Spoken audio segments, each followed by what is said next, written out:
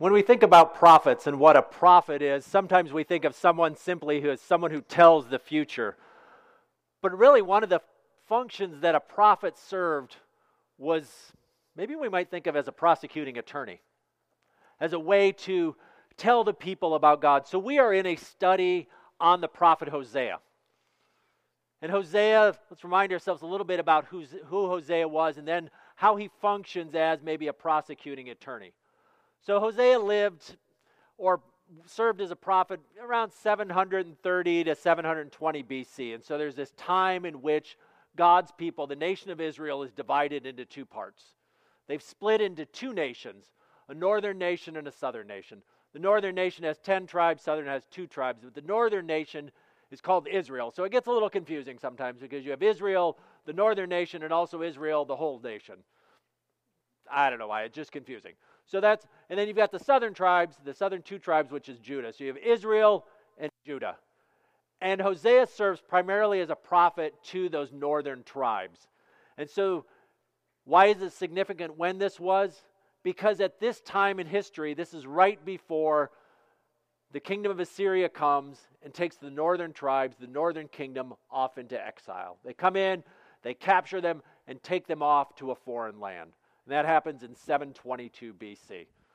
One of the few dates that's kind of important to think about when you're remembering when you're studying your Bible. So this is a time when the nation is doing it. And God allows this to happen because the people are rebelling against him. Remember, God has called his people to be a special people. He's rescued them out of slavery in Egypt. He's brought them to a nation and said, you are going to live here and you are going to show the rest of the world how good I am. You are going to show the rest of the world what it looks like to live as my people. And his people kept turning away and turning away and turning away. And God said to them, if you don't stop, if you don't repent, if you don't turn and change your ways, I'm going to send a foreign nation to take you off into captivity. And that's where the prophets come in, because that's what the prophets would do. They would come and they would remind the people of these promises that God made. They would say, hundreds of years ago, your ancestors gathered at Mount Sinai, and God met with them and said, I will be your God and you will be my people. And being my people includes living a certain way. And so he gave them things like the 10 Commandments and all these other commands. Said, live this way and show people what it's like to live under God. And when you do that, if you do that, you'll be blessed. But if you don't do that, there'll be consequences. And one of the consequences might be you are hauled off into captivity. So Hosea is looking around the nation, and he's seeing people worshiping idols. He's seeing people living contrary to the way they're supposed to do. He's seeing the priests are taking advantage of people. He's seeing people who are tilting their scales, all sorts of injustice and wrong happening in the land. And God speaks to him and says, go to the people and tell them what's going on. And so that's what Hosea is doing. Now, Hosea is a little bit unique because Hosea begins his prophecy by living out and demonstrating to the people what God is like.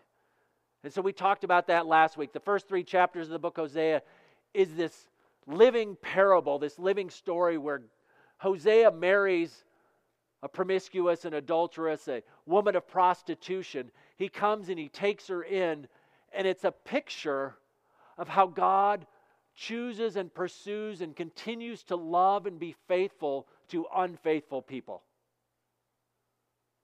And so the title of this series, Unfailing Love to Unfaithful People, is really the story of Hosea.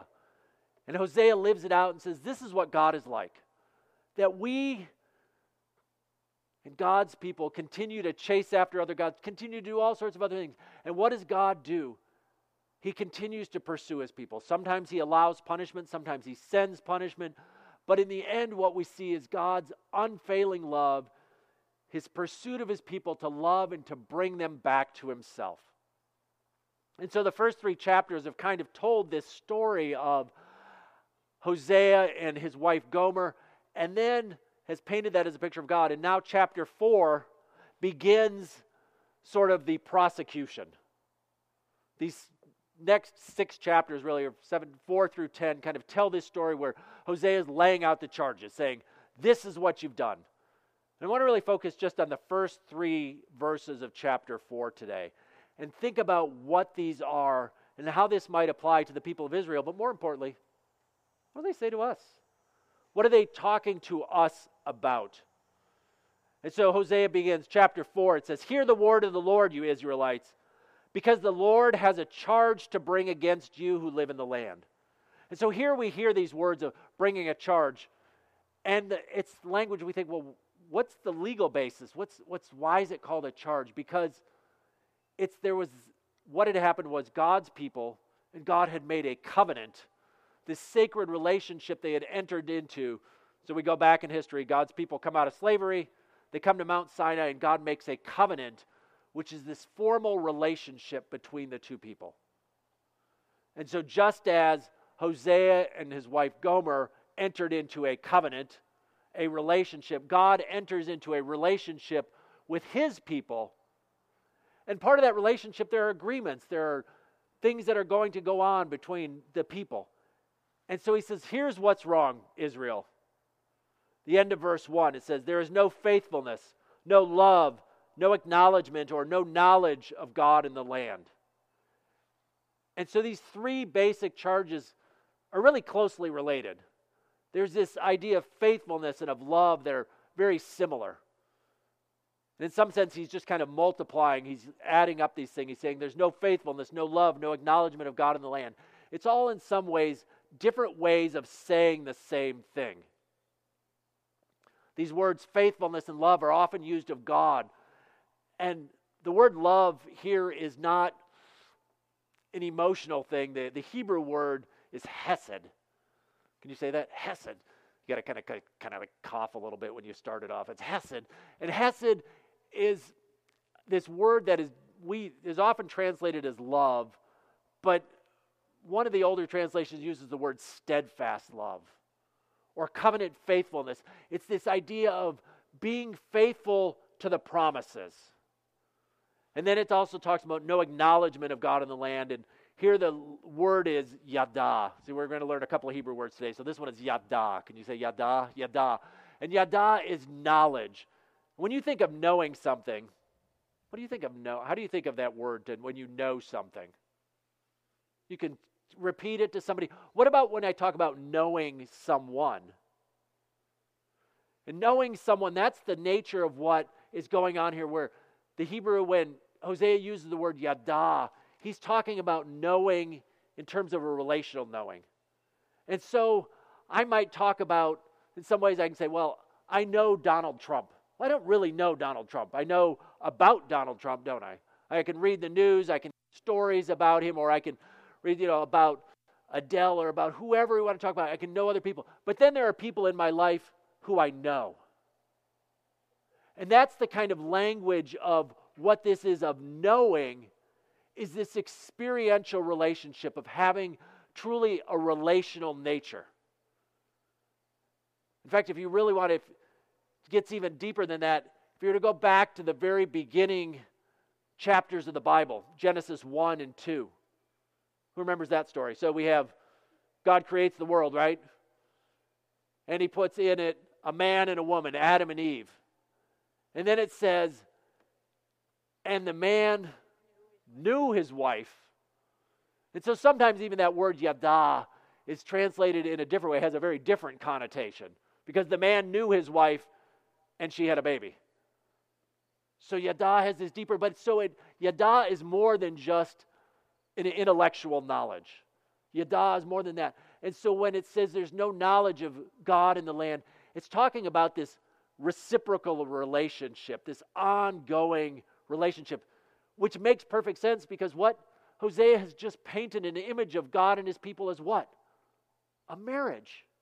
And so when it's saying there's no knowledge of God in the land, in other words, they're not living this relationship like they're supposed to be living the relationship.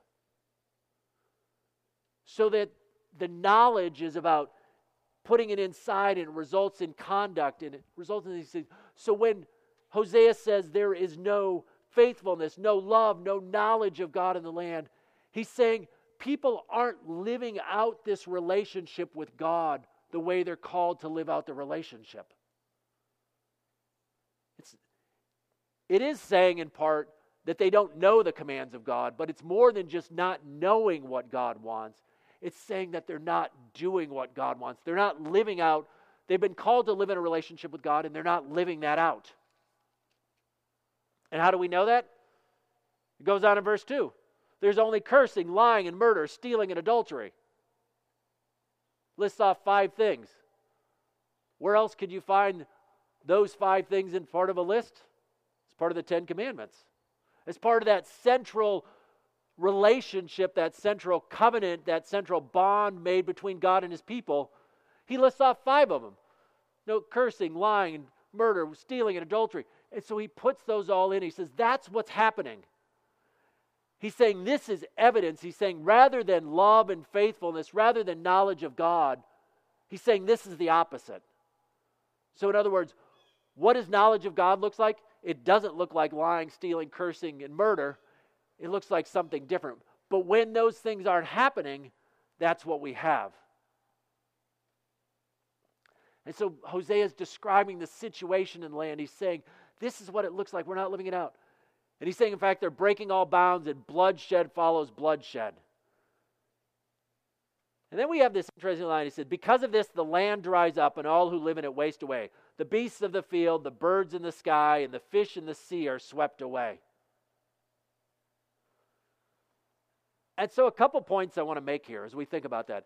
He's saying, one, that what happens as a consequence of the people's sin? Sometimes when we think of the things that we do, we think of, well, it's just between me and somebody else. That, nobody else needs to know what happens. It's a small effect. What Hosea is saying here is that the sin of God's people affects all of creation. Even that language, the beasts of the field, the birds in the sky, and the fish in the sea. Again, flip back all the way to the beginning chapters of the Bible. Genesis chapter 1. And I've said this, if you guys have been listening to me for any period of time, I've said this again and again. Genesis 1 through 3 is absolutely essential for understanding the rest of the Bible. I would encourage you to go back and read that regularly as you're reading everything, because you will find again and again what I've called hyperlinks or things back to Genesis 1 through 3. And here's one of them. The beasts of the field, the birds in the sky, and the fish in the sea. That's a way of saying, what? All of creation. When God creates, he creates the waters and he puts the fish in the waters, and then he creates the beasts of the land and the birds in the sky, and those are the 3 realms, the 3 parts of creation. And so when Hosea says this, he says, when you sin against me, it affects all of creation. It affects everything that's going on. And I think this is important for us to remember, because we have to remember that the consequences of our sin go far beyond just our own lives. And I also want to make another point, and that is this, that sometimes, and we'll move forward to 2020 here, sometimes we can look around and say, oh, there's all these problems in the land, and it's these secular courts going on, and it's this and that, and they're causing all these issues. What God consistently and the prophets consistently say is the problems going on in the world are often the results of the sins of God's people. He doesn't say the land is drying up because the pagan nations are doing bad things. What does he say? He says the land is drying up and all who live in it are wasting away. Why? Because of the sins of God's people. And so we need to be thinking about sometimes when we look around and say, oh, our nation is going downhill and it's all because of them. Maybe sometimes what we need to do is flip back and say, what is it we are doing? Are we living out our covenant faithfulness to who God has called us to be? Are we lying? Are we stealing? What are we doing, and how might the things we are doing affect the world going on, because what we do does affect it. And Martin Luther King Jr. in his letter to a Birmingham jail said this. He said, Injustice anywhere is a threat to justice everywhere. We are caught in an inescapable network of mutuality, tied in a single garment of destiny. Whatever affects one directly affects all indirectly. Read that last part again.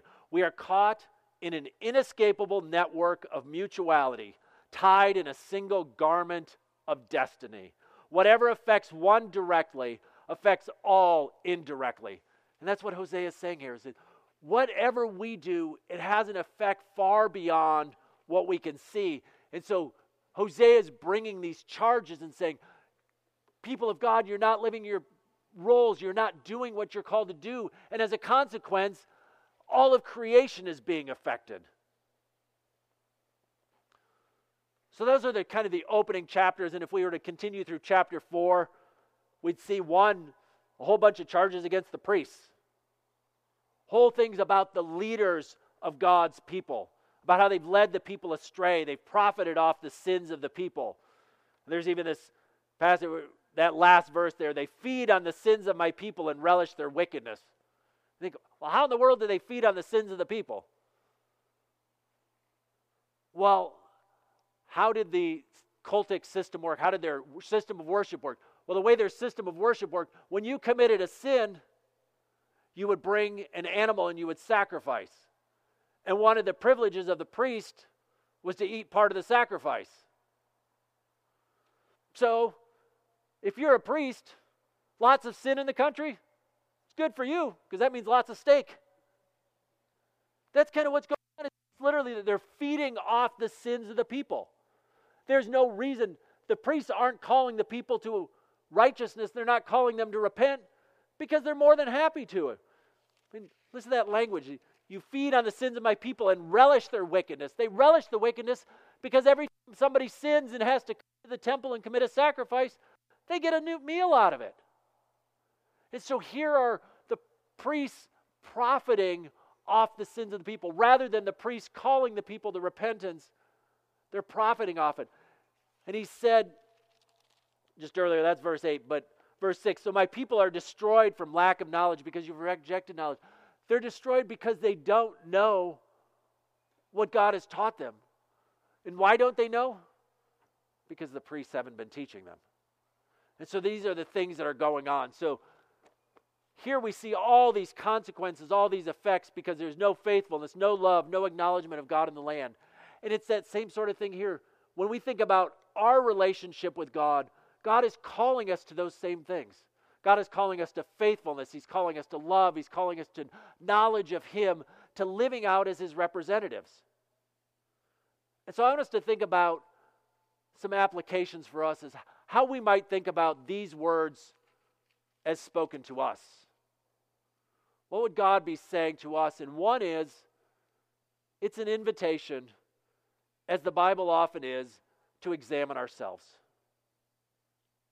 To examine ourselves and see, how does our life, how does the way we live, how do the things we do, the way we treat people, how do all those things reflect the nature of God?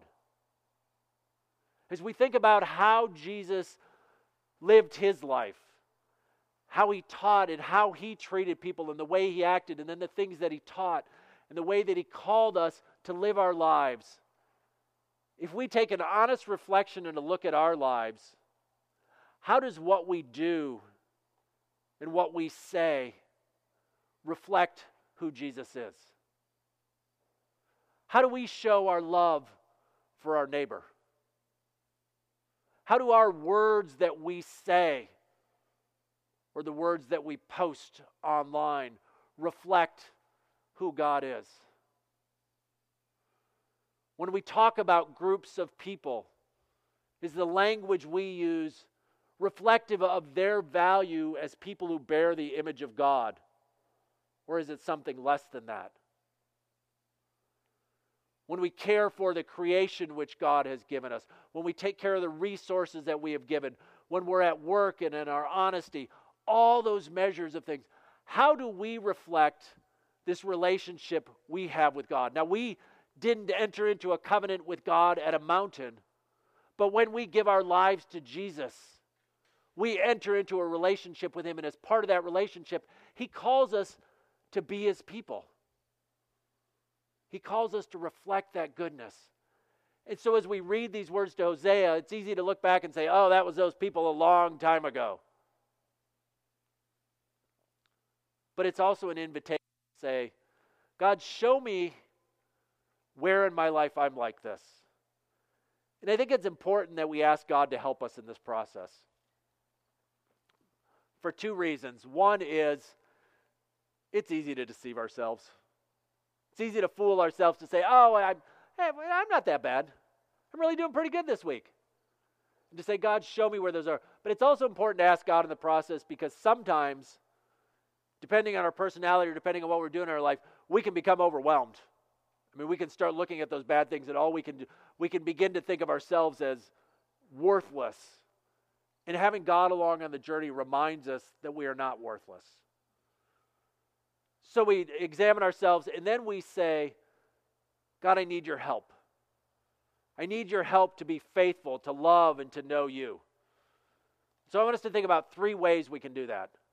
First is in terms of knowledge of God. One is we need to know who God is and what God is like. And one of the best ways we can do that is by reading our Bibles. I saw an interesting study recently that showed that during the time of the pandemic, Bible reading had actually decreased. I mean, you think we have all kinds of time now, right? I mean, many of us aren't going anywhere. But reading of our Bibles has actually decreased. One of the best ways we can get to know not simply about who God is, although that's an important part of it. We can learn to know what God is like and who God is, but we can know God better is to spend time reading our Bibles. To read it both broadly and deeply. And by broadly, I mean that idea of reading big sections of it and getting the story, the whole picture of those things, of what's going on. But also to read deeply, to sometimes maybe take just a verse or two and sit and reflect on it.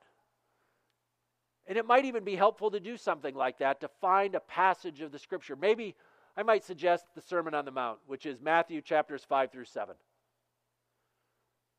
Pick a time period, maybe a week, probably longer than that, 2, 3, 4 weeks, and just read that every day. Take you 10, 15 minutes to read that, depending on how quickly you read. But read it and just keep going, and then read it, and then read it again the next day. And read it again. Because it's this great, I suggest that passage because it's one of the great pictures of what it looks like to live in the kingdom of God. One of the great pictures of what it looks to live a transformed life. What Jesus is calling his people to be. And it's a great way in which we can examine ourselves. But I would also suggest not only reading your Bible, but reading Christian history, reading theology and tradition and thought, and learning about what has happened in the history of God's people. There is, and this is both blessing and curse, there is no shortage of information available these days.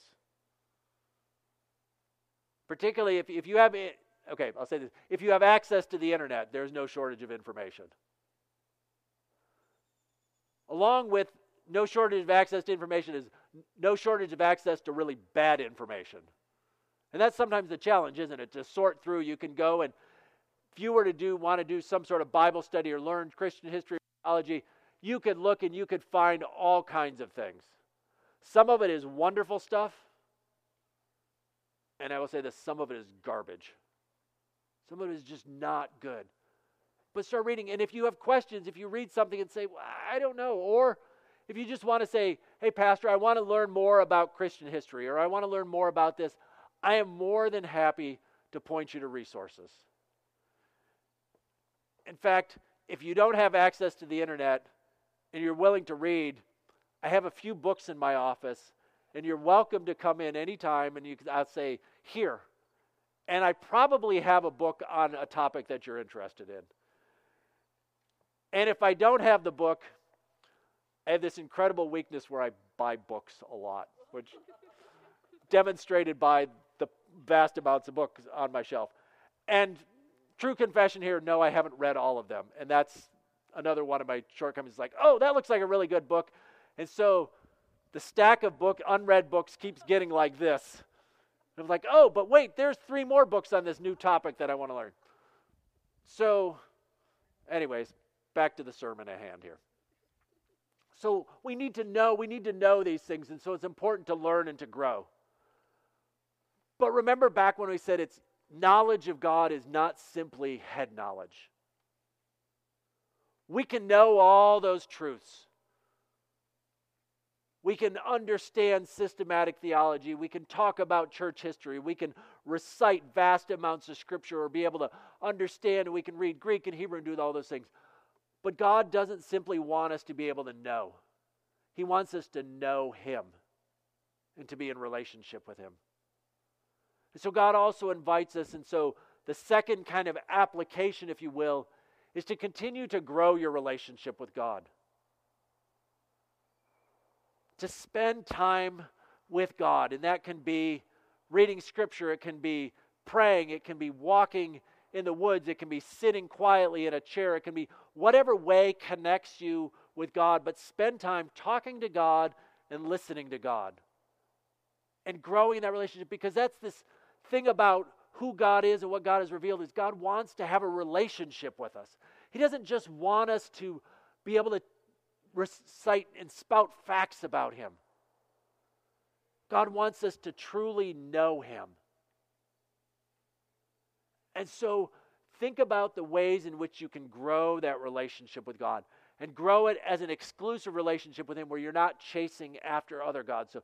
So we need to increase in our knowledge about who God is, but we also need to increase in our knowledge and knowing of who God is in relationship. And the third thing is to recognize that knowledge, knowing about who God is and knowledge in relationship to God, also needs to lead to participation in God's way of life. It needs to lead to a particular way of living.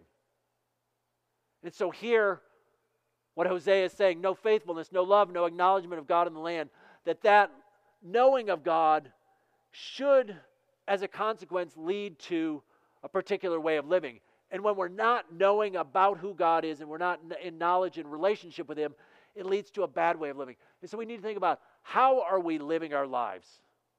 And I've already spent some time on that, to think about how is our life reflecting the goodness and the glory of God?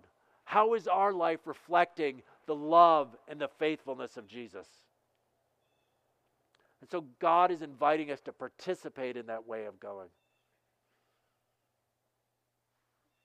So Hosea's invitation, Hosea's words to the people of God then, there is no faithfulness, no love, no acknowledgement of God, is a call to us and a reminder to us that that's what God wants from us. God wants love, He wants faithfulness, He wants acknowledgement of Him. And we need His help to do that. We need His help to do that. So have Him show you, invite God to show you where you are missing the mark. And then invite God's help to show you how you can begin to live that way. And as we think about it, think about the consequences of that.